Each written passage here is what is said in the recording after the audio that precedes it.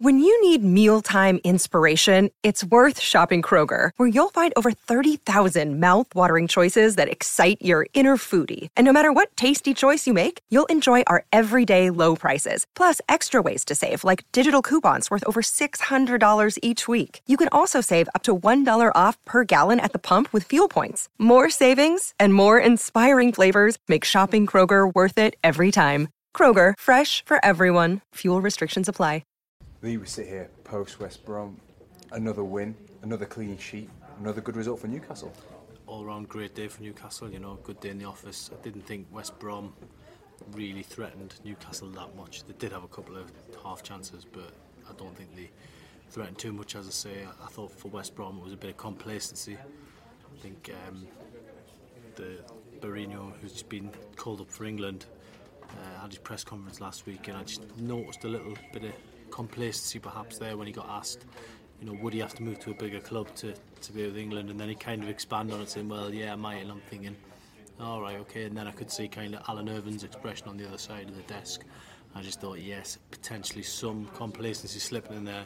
That gave us a little bit of hope going into the game, and obviously Newcastle exploited that complacency and took a great win.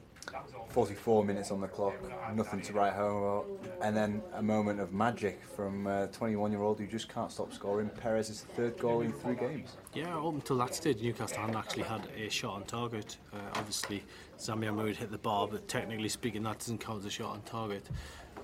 For Perez to get that goal at that time, great psychological boost to score just before the break, going with the tails up, and come out for the second half with the Newcastle fans sucking the ball that direction. And obviously where the press box is at West Brom, I had a great kind of view of that last third of the field, and I could see early on that the West Brom back four was shaking a bit, and thankfully obviously they got the second goal through unlikely source in Colaccini, the skipper, and sealed the win. But really could have been even more comfortable had Perez taken that late chance. You mentioned Colaccini, first goal since January 2011. He's up there vying for crosses, great balls in from Janmaat. Is this a sign of a Newcastle team full of confidence? You've got the centre half, the captain up attacking the ball, and what does he get? He gets his reward. Yeah, definitely. I mean, it's a case of everyone throwing the bodies on the line. That's what they've been doing.